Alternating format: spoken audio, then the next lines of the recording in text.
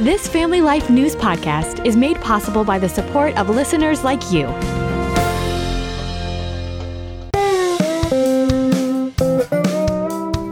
This is Family Life Hometowns, a chance to get to know the stories behind the counties, cities, towns, villages, and burgs that make up the Family Life listening area. We take a look at their history and learn what makes them special. Today, we spotlight Jefferson County, Pennsylvania.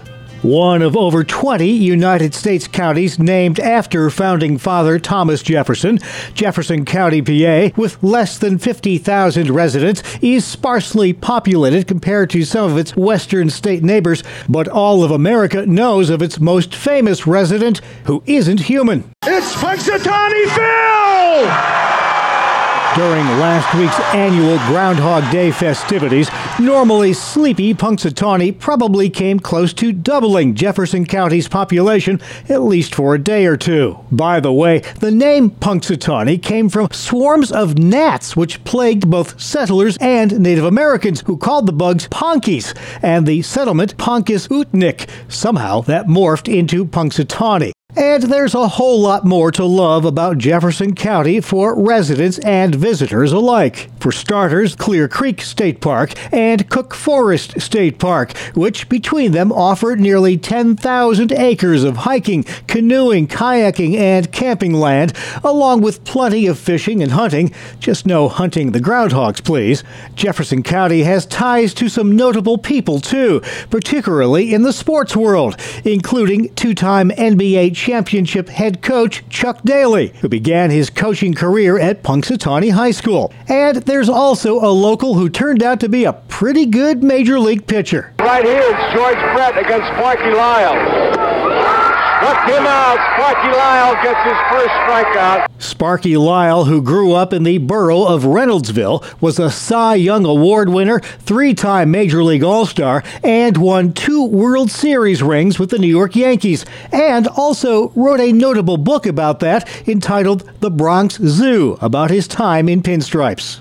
But Phil, Chuck, and Sparky aside, one of Jefferson County's most intriguing residents, and most controversial to be sure, is a gentleman by the name of Douglas Stallman, responsible for the county's other notable tourist draw, Scripture Rocks.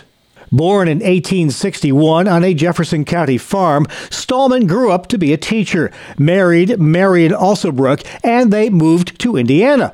After his wife gave birth to their second son, however, she fell ill, but her husband dismissed her doctor, relying on faith alone to heal her.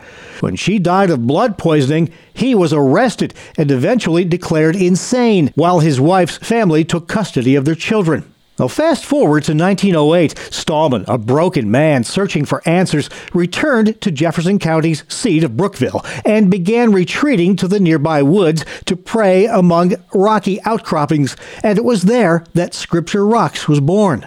In a 2010 documentary by Sean Montgomery, explorer Tim Michaels relates one of the many legends surrounding Douglas Stallman and what happened after he suffered a severe head injury in a barroom brawl, which prompted doctors to put a metal plate in his skull. Some people say that the metal plate they put in him kind of put a little too much pressure on his brain, whereas other people say that his near brush with death just sort of made him accept the Lord as a savior and really became thankful for the powers that be.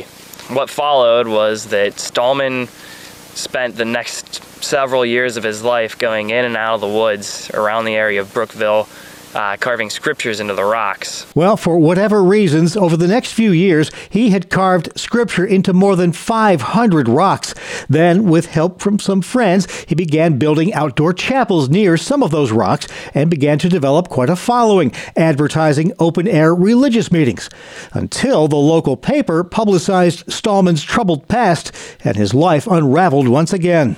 He began living as a hermit in the woods, writing out by hand a book about his dedicated rocks. Sadly, by 1915, Stallman was again declared insane and transferred to Dixmont State Hospital, where he remained until his death in 1942.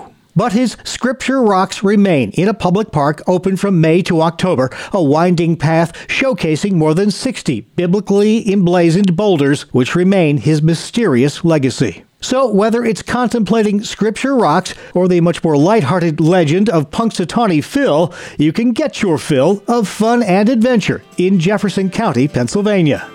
You've been listening to Family Life Hometowns, a look at the counties, cities, towns, villages, and burgs that make up the Family Life listing area. Please join us again next time for another edition of Family Life Hometowns.